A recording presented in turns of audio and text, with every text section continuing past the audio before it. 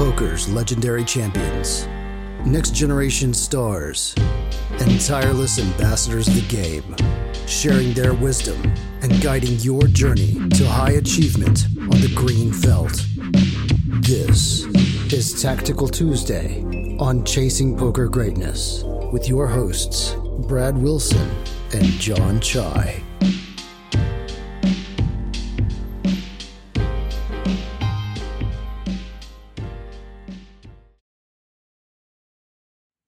Welcome, my friend, to another episode of the Chasing Poker Greatness podcast. As always, this is your host, the founder of ChasingPokerGreatness.com, Coach Brad Wilson. And today is Tuesday, and unlike last Tuesday, it's a tactical day. We kind of took last Tuesday off, John? Yeah, you want to tell them what we were doing? We were driving in our car to the airport on Tuesday. That's true. Doing. That was last Tuesday. I thought we were doing something more exciting. But why were we driving to the airport? Yeah, because we were coming home from our wolf retreat in Cherokee, and it was a good one. We've had 2 in the books now, and I didn't think number 2 could live up to number 1, but it actually did, because one of us went deep in the main event again. Wasn't me. John went very shallow. I went deep for me. I made it to level 3. Yeah. It's good to have goals. You know, yeah. You made it to level 3. I gave myself a pat on the back on the way out. I was like, this is way above expectation. Well done, me. Yeah. So essentially, went to Cherokee this time. There were, I believe, 6 wolves, 2 coaches, and then some other villagers who, you know, we have close relationships with that met up with us, hung out with us, stayed with us in the cabin. And we played some poker over the course of like 5 days. And one of my internal goals before we went was that I was going to be spending time with the wolves. I wasn't going to play any cash game. I was going to play one tournament. And I thought that would lead to spending more time with everybody. But it didn't, because that one tournament kind of just kept going and going and going. Yeah, no, it was a good reason, good enough excuse for not spending time with us. I think we were all okay with it. So I guess, like, just to give the audience a little bit more context, we went to Cherokee, North Carolina for a retreat for all the guys in the wolves that could make it. They were running a WSOP circuit event there with a $1,700 main event. That was kind of like the big thing that most of us were planning on firing. Brad, there were 1,502 entries, I believe. There's like 300K and change up top. Brad actually final tabled it and finished 7th. Yeah, 7th for 60K. So yeah, that was the deep run that we were alluding to a couple minutes ago. Yeah, all in all, a good trip. I was really impressed by the whole setup in Cherokee. I was a little worried that we're like kind of just going in the middle of nowhere, but the property was like really nice. It's brand new, and like, you know, everything that was like related to the tournament and poker was run really smoothly. Yeah. It's a good stop. I mean, it's a good place. Yeah, clearly I'm biased. I can't really say that I'm unbiased, because like the last 2 times I've gone, I've gotten like 25 and now 7. So I've had. You trust me, someone who lost money last trip and still had an enjoyable experience. Yeah. So I think every single one of the wolves won. John was the only loser on the trip. So give it up for John. Too much bowling. You guys are probably wondering what this photo of Brad just menacingly looking at someone is doing up here. But we wanted to kind of just also, we had a bunch of photos taken during the trip, like not just poker stuff. We did tons of other stuff. We pretty much gambled on anything that you could imagine gambling on. Yeah, I keep telling John how friendly I am at the poker table, and he's like, "Dude, look at this! Yeah, look at this guy! Look at this! Would you want to play poker with this guy? Come on!" I'm a little nervous about that guy, honestly. I'm a little nervous if I see that guy. I'm not even in a hand. Nobody, like, I'm just like sitting there. You can't see the belt because our faces are blocking like the rest of the photo, but there's no hand in front of Brad. He's just watching some poor guy. This is my resting face. I'm just paying attention. Like when I was in high school, I would be walking from class to class, and my sister's 3 years younger than me. So she's freshman, and I guess I was a senior. And her friends would be like, "Why is your brother so mad all the time?" And I'm like, "I'm never mad. Like I'm like perfectly happy and upbeat." And like I didn't Just realize like in this photo. Yeah, exactly. Like I'm totally happy and upbeat. Can't you tell? It's just it's resting I'm so Brad excited face. to be here.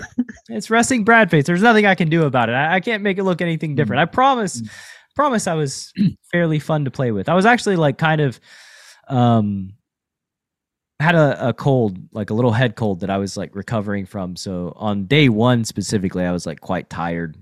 I'm gonna make a bunch of excuses for Okay. Yeah. looking very menacing right there. But you know Just what? like Hey man, I don't care. Like if that's my intense look, that's my intense look.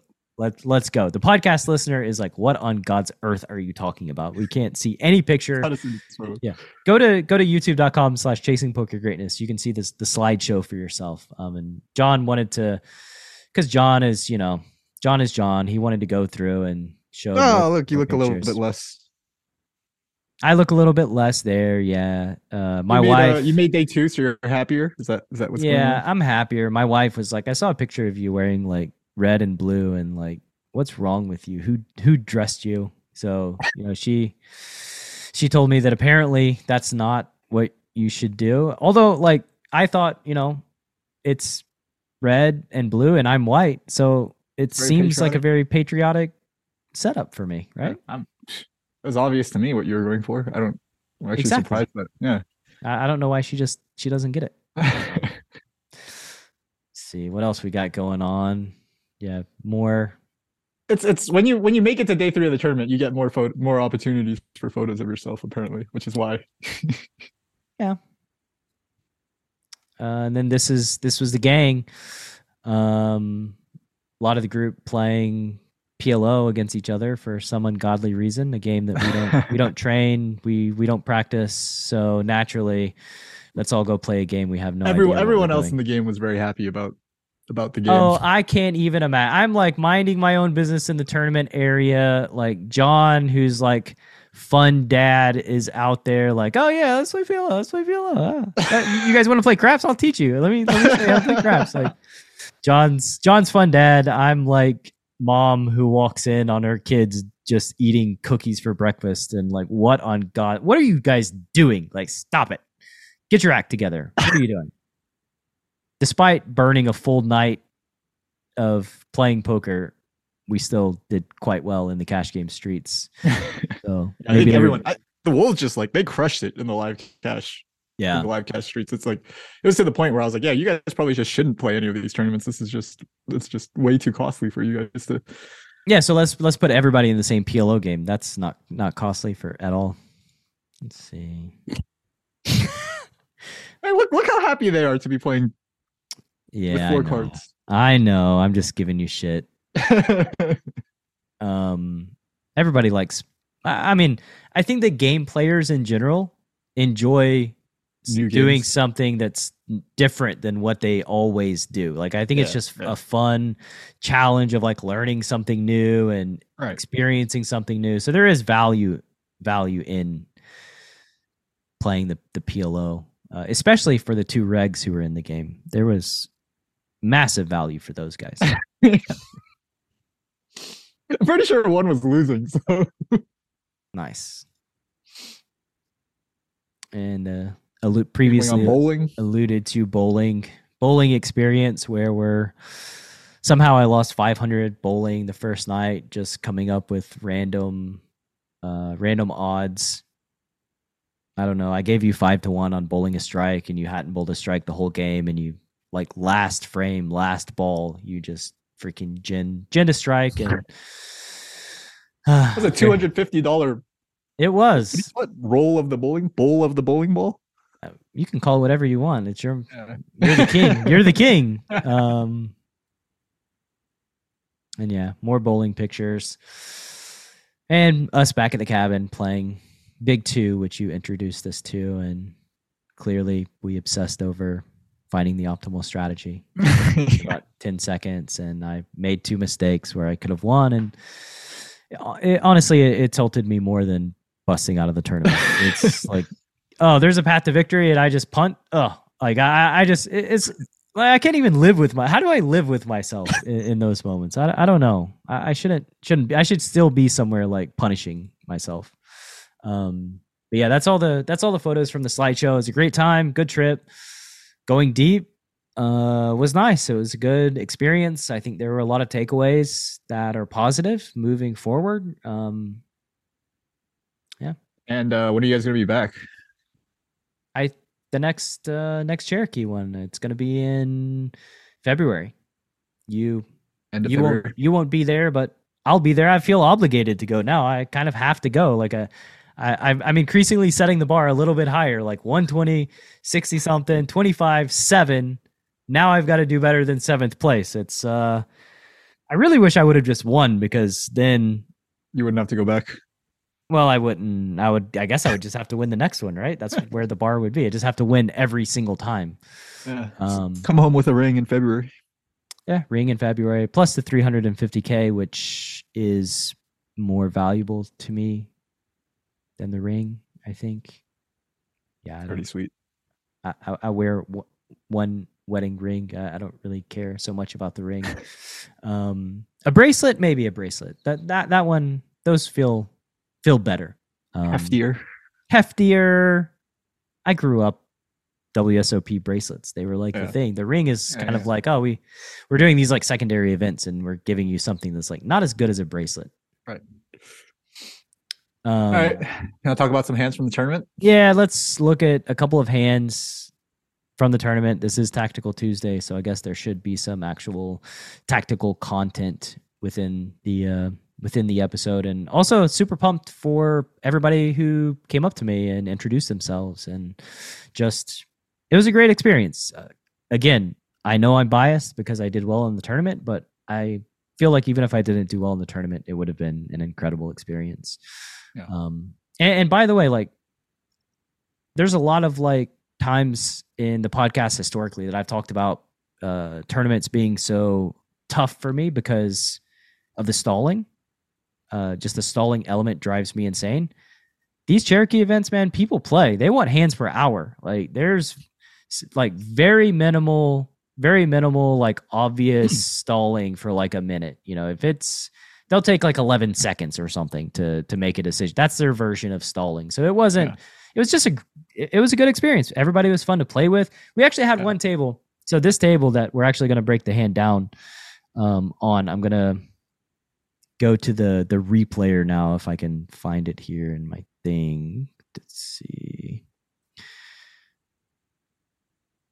Yeah. So this table that we're playing at, that we're going to talk about, actually, when we bagged, this was on day 1, near the end of day 1. When we bagged, one of the people that I was playing with he was sad. He's like, wow, I'm sad. Like, I don't want this game to end. Let's go play cash. You know, I don't want this table to break up. And that it feel like, again, I've got limited experience in tournaments, but it feels pretty rare that when you bag for day 2, the table's sad that the game like is gonna end, that like it's gonna be broken up. He just like was enjoying himself so much that he wanted to keep playing. Like that's really cool to me. Honestly, that's really cool. That's like a really, really high compliment as to how everybody was feeling and just the overall vibe of the table. Like I take a lot of pride in that. That's just really cool.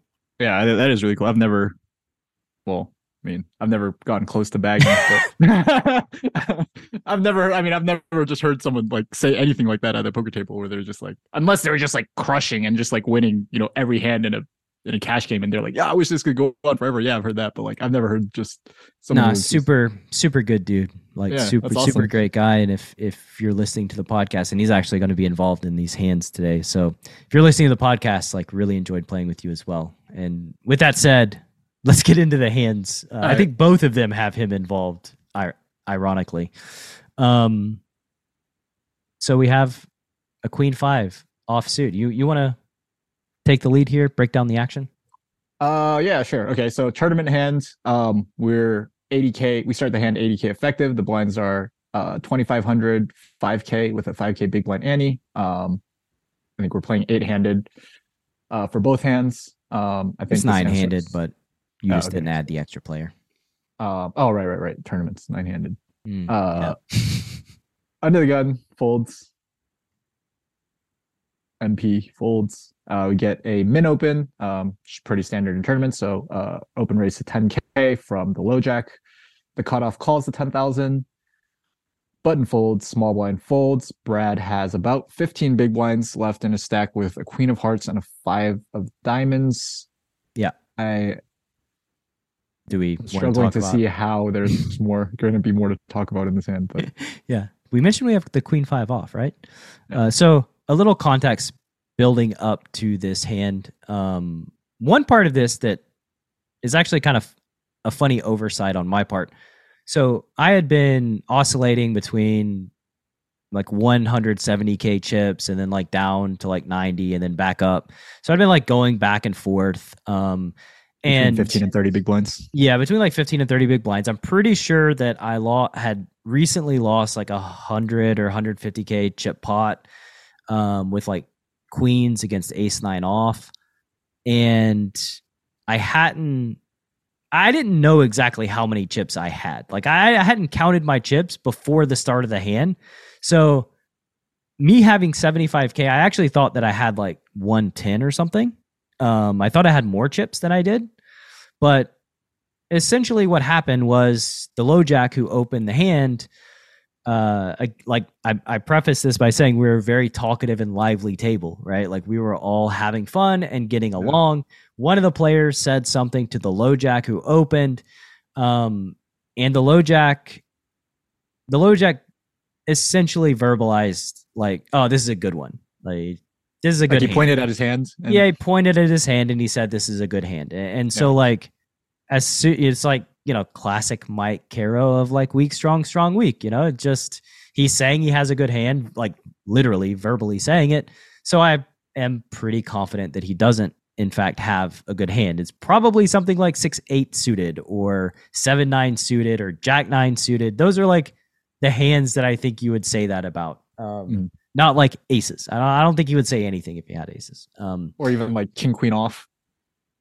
Probably not king, queen off. It's more like a fun hand, right? Like right. Yeah, I know what you're saying. Like 8-6 suited is the fun hand. But like, this is a good one, you know? Yeah. That was sort of what I thought. And so I discounted the cutoff as like trapping. Cutoff was, you know, in the mix, but I just didn't think they would be trapping here. So I just like went with my read and rammed the queen 5 off in the middle. I actually made the decision before I looked at my cards that I was just going to be jamming here because I thought it was a good spot. Yeah.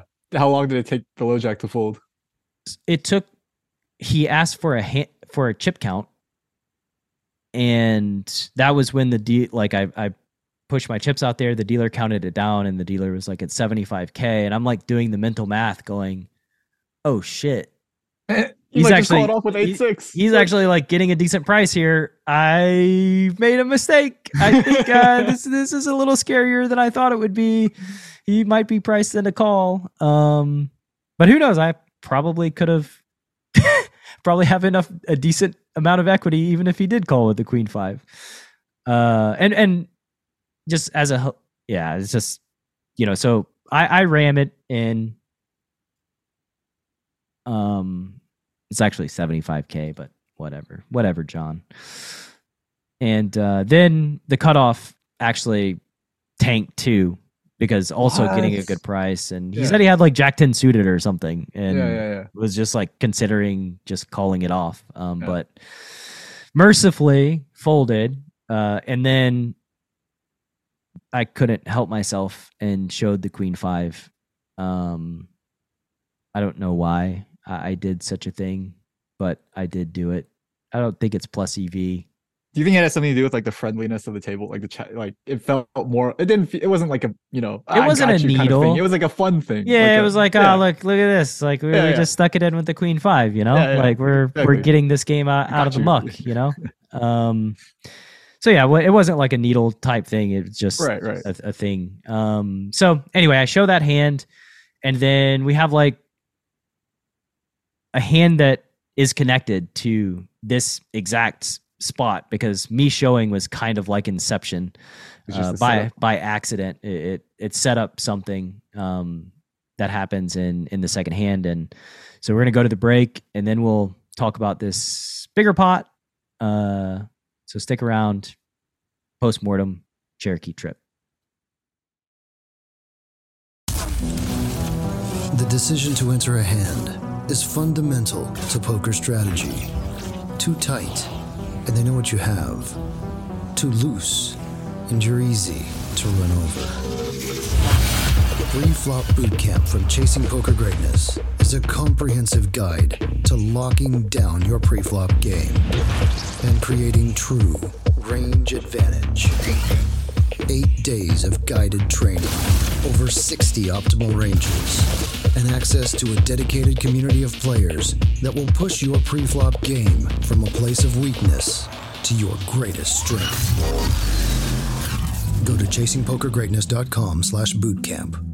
Available now. John, I wanted to ask you why you decided to invest in a pre-flop bootcamp. Everything that you had done with me to that point, or I had heard you do, had impressed me. I loved the podcast. I accidentally ended up in the Poker Power Hour and loved that. And then I took coaching, and then you recommended the boot camp. And at first I didn't think it was, something that would be that valuable. But I was like, everything else has been amazing. So I signed up, and then it just blew me away. And what about boot camp blew you away? Like, it started off slow. Like, I'm learning these ranges and I'm not even understanding what you're talking about. And then all of a sudden, as I start to understand what we're doing with the 3 bets, the 4 bets, and all of a sudden it just kind of hit me. And I was like, oh my God, how do I not know this stuff? This is amazing.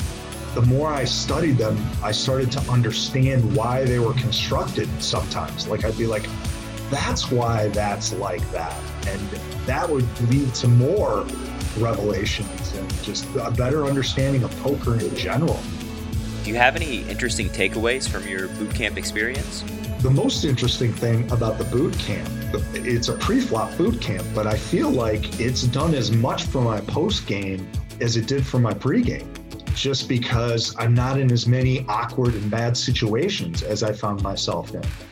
When we were doing coaching before the boot camp, we couldn't get through 10, 15 minutes of tape without finding mistake after mistake. And then once we did the boot camp, it solved problems on the back end as well.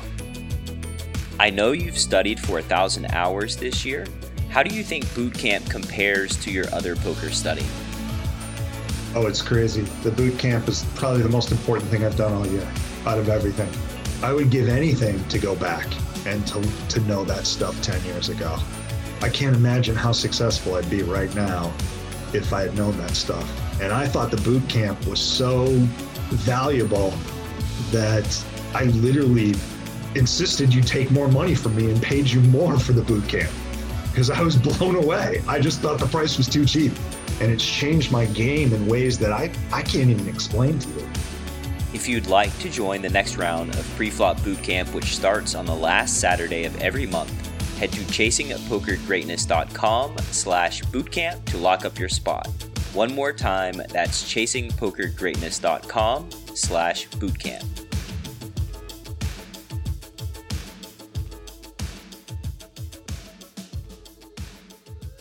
All right.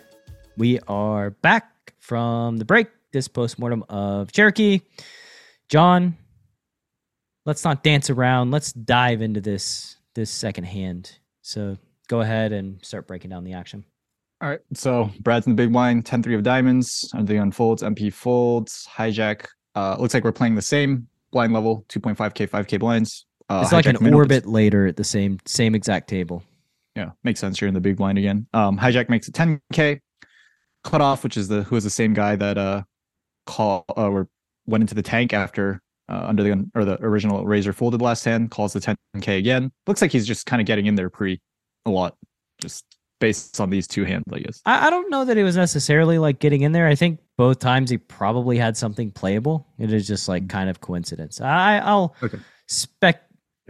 speculate, like, I guess in after this hand is over as to like what I think villain was doing. But Okay.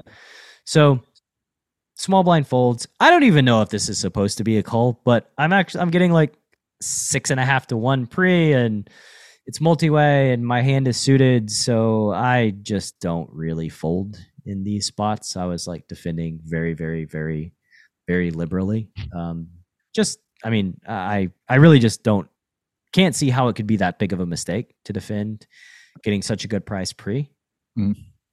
So yeah, like 10-3 suited, multi-way. I think like heads up, it's like a slam dunk defend. Multi-way is what makes me a little bit unsure about it, but I'm still going to be calling the 10-3s moving forward. So I defend getting 6.5 to 1. There's 37.5K in the pot. The flop is okay. I kind of flop gin for a 10 and a 3. Queen 9-6 all diamonds. I flop a 10 high flush. And I guess we'll start the action here. Okay, so we're 25 big blinds effective. There's 8 big blinds in the pot, so we have like SPR 3. Ooh. Almost feels like you could just go almost any which way you want with this hand here. I think donking is a cool idea. I think just checking and kind of like playing in flow is also fine. Like there's so many different ways we can get 25 big blinds in the middle once we flop a flush with SPR 3 that. Yeah, there are a lot of different options. Monotone board specifically, I thought would probably be c-bet a little less frequently by the PFR. And I think that like flop checking through is probably like a worst case scenario for my exact hand in this exact spot. Maybe we can make like a slightly like a player pool based read here. Like I think on, let's say Queen 9-6 monotone, I'm playing in a 6 max cash game online. I would expect the PFR to check with almost range on the flop, especially multi-way. One of the things that I think that I noticed playing the live MTT was that it just felt like everybody just c-bets almost right on like every type of board.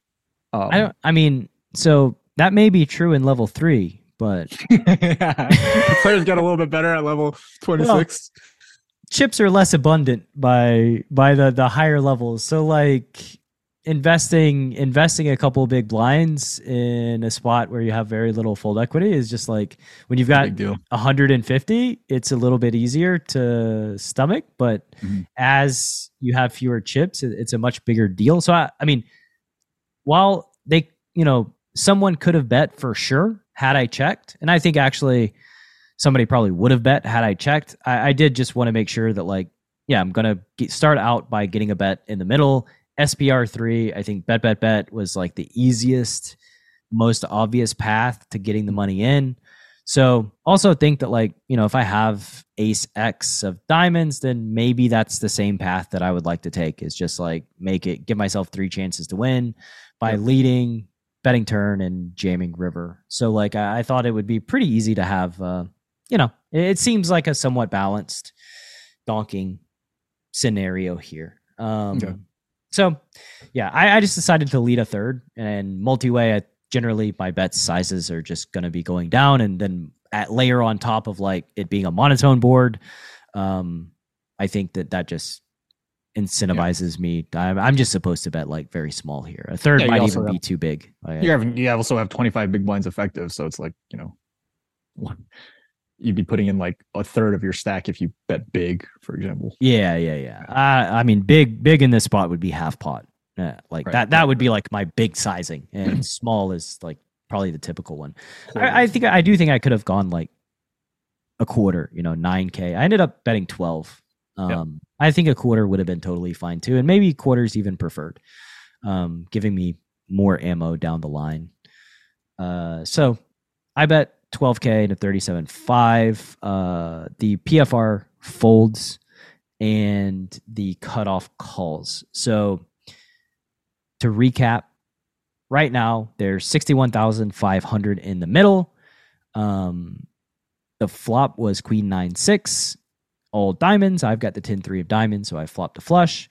I led, villain called 61.5 in the middle. Now the turn is a 6 of spades, so pairs the bottom card, pretty non-threatening card. It just villain's not going to have 9-6. They're not going to have queen 6. Maybe they have 9s full, and if they have 9s full, then congrats, you bust me out of the tournament essentially when I have a flush. So I have 9s full and quads, so that's it. Yeah, 9s full and quads. So I clear, and I think like if I do lose, I'm going to be losing to like the nut flush too that is slow play. Oh, right. And that's another like just kind of thing that is, if it happens, it happens. So yeah, I thought that though if I did check, that villains like queen X would almost certainly check behind. So just really no thought of doing anything other than just going ahead and betting. So I sized up, bet half pot here. And villain thought about it for, as I said, people weren't really tanking, and this is the guy that's having a good time. So he thought about it for 7 or 8 seconds and just called.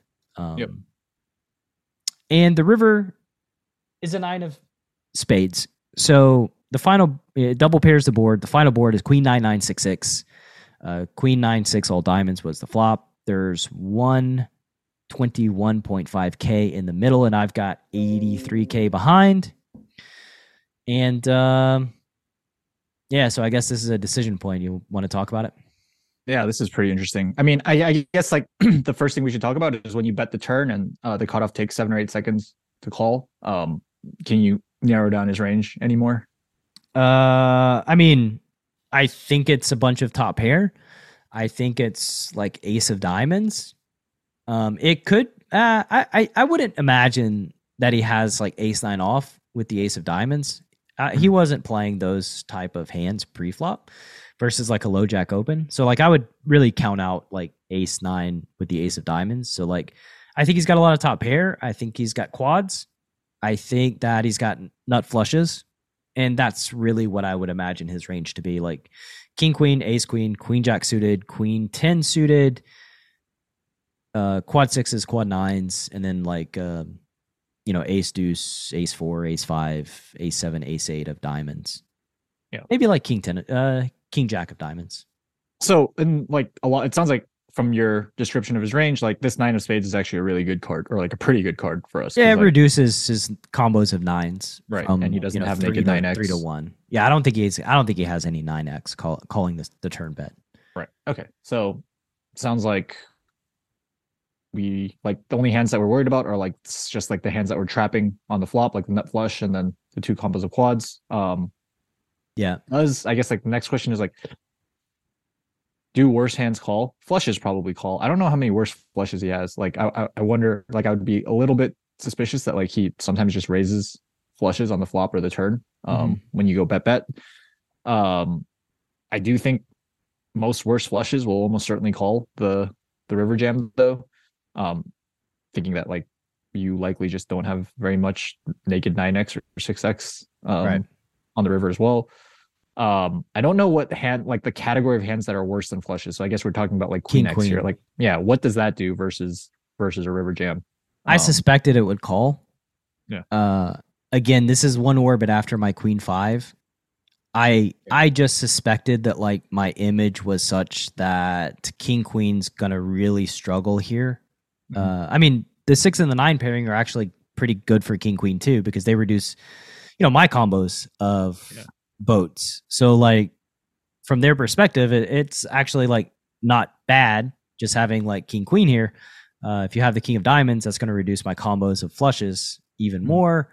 So like I don't think it's like terrible or crazy to call with king queen here or queen jack or queen. I mean, they're all effectively the same category of hand, I think. Right. They beat my bluffs, they don't beat my value. So it's just pure bluff catcher. Yeah. As a matter of fact, I think even like 9x on the turn is kind of effectively the same as queen X. Maybe even better than queen X, since I likely squeeze queens and don't know exactly if I squeeze 9s or not. I see. But yeah, so I in the moment and the flow of things, I felt like a queen was going to call. Yeah, I think if that's what you think, then the river jam is just slam dunk. I mean, am I going to check fold? Like that, if I check, what do I do facing jam? I just check fold a flush. I think I probably should, but I don't I think that the majority of the time when I check, they're going to snap check back and they'll just have a queen, right, and I'll be right. like, why didn't I go for it? So like, I mean, the questions that I was trying to ask, we're trying to get at, like, are there enough worse hands that call when we jam? I thought so. My Yeah. intuitively, which is kind of the world I'm operating in tournaments, since I'm not nowhere near as studied in tournaments as I am cash games. Intuitively, I thought a queen could call. So with all that said, I jammed. I have 83K back into 121. I ripped it. And when I say I got snap called, I mean I got snapped. Like you thought you lost. I jammed. He called so fast. I said, "Fuck." I got a flush. Like, but the first word was "fuck." Like, I mean, it took him like the snap, boom, just all in call. I was like, "Oh quads, no, really?" Like, yeah. So I was like, "Fuck." I got a flush, and he's like, "Flush is good," and he just mucked his hand and asked how much it was. Like, he didn't even know how much it was. He called me that quick. He didn't even just 83K. All right. Nice hand. And then he told me later on that, like, yeah, he didn't care how high your flush was, I assume. he did not care at all. No. Okay. I said flush. I mean, I'm just wondering, like, you could have snapped with 7-8 of diamonds, right? He could have. He said he had a queen.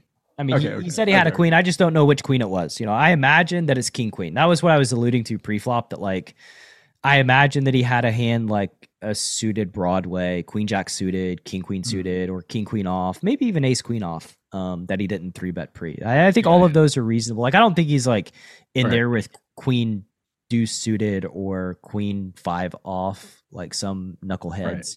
Right. I think that, like, he just had king queen, and he told me that, like, he made up his mind that he was going to call on the turn, and so he just like didn't have to like build himself up to it. He just knew he was calling, so he just called. Yeah, I probably knew how much you had behind, roughly. Probably did. I mean, I don't even know how many chips I have most of the time, so he's way ahead of me in that area. So that was it. Kind of the queen 5 jam, and then showing it just accidentally set up this hand where I flop a flush in orbit later. It was very serendipitous, very fortunate that I kind of destroyed my image and then got a value hand directly following, and then somebody had top pair. Man, I like this guy even more now. The guy that you played against, that, like, he could just like get whacked like this and end the day and just be like, man, I had so much fun. Like, it was. I just want to do this again.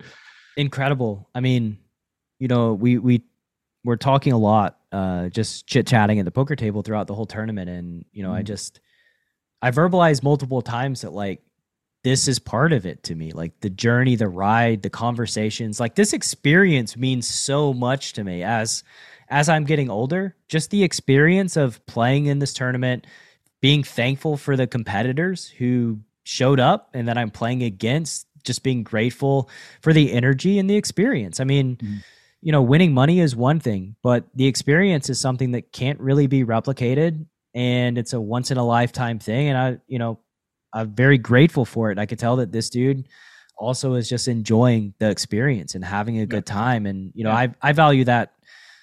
Just, I can't describe how much I value that just as a poker player and being in those environments. Yeah, I totally agree. I mean, I think just like I'm feeling that sort of the same thing you're feeling now that I've been, you know, playing a lot more live poker in like the last month or so. And like, it's just being around that and like in that environment is it's really energizing and motivating, and yeah, I like being around it too. Yeah, and I mean, it's just great having these experiences with my fellow man. You know, again, just can't wait to go back there and battle more and shake hands from the people that I played against and catch up. It's good. That's all I have. Those are the two hands that felt Tactical Tuesday worthy. They kind of flowed into each other. Unlike you, John, I actually have a theme when I'm bringing. No, this was nice. This was nice having like a hand set up another hand. But let's be real, like, you don't get to run that hot most of the time. Like, you don't get to show the bluff and then just flop a flush against the guy that you bluff. Yeah. It's who like. I'm saying, like, you know, like, yeah, you got a theme, but like, let's not forget how hot you had to run to. I did. That's true. That's true. But there were other hands that we could have talked about that had zero theme whatsoever. I'm just But jealous yes, you get past it's level very, 4. very lucky that you get a value spot directly after showing such a like wild all in jam. It's and I mean you got to capitalize, right? you got to capitalize. Max value, jam the river when it double pairs on a 3 flush board. So yeah, I think that's going to do it for today's episode of Tactical Tuesday. Thank you for the podcast listener. Very grateful for your time and your energy. Click the subscribe button in Apple Podcasts, YouTube, Spotify, wherever it is you're listening. And We'll see you next week. see you next week.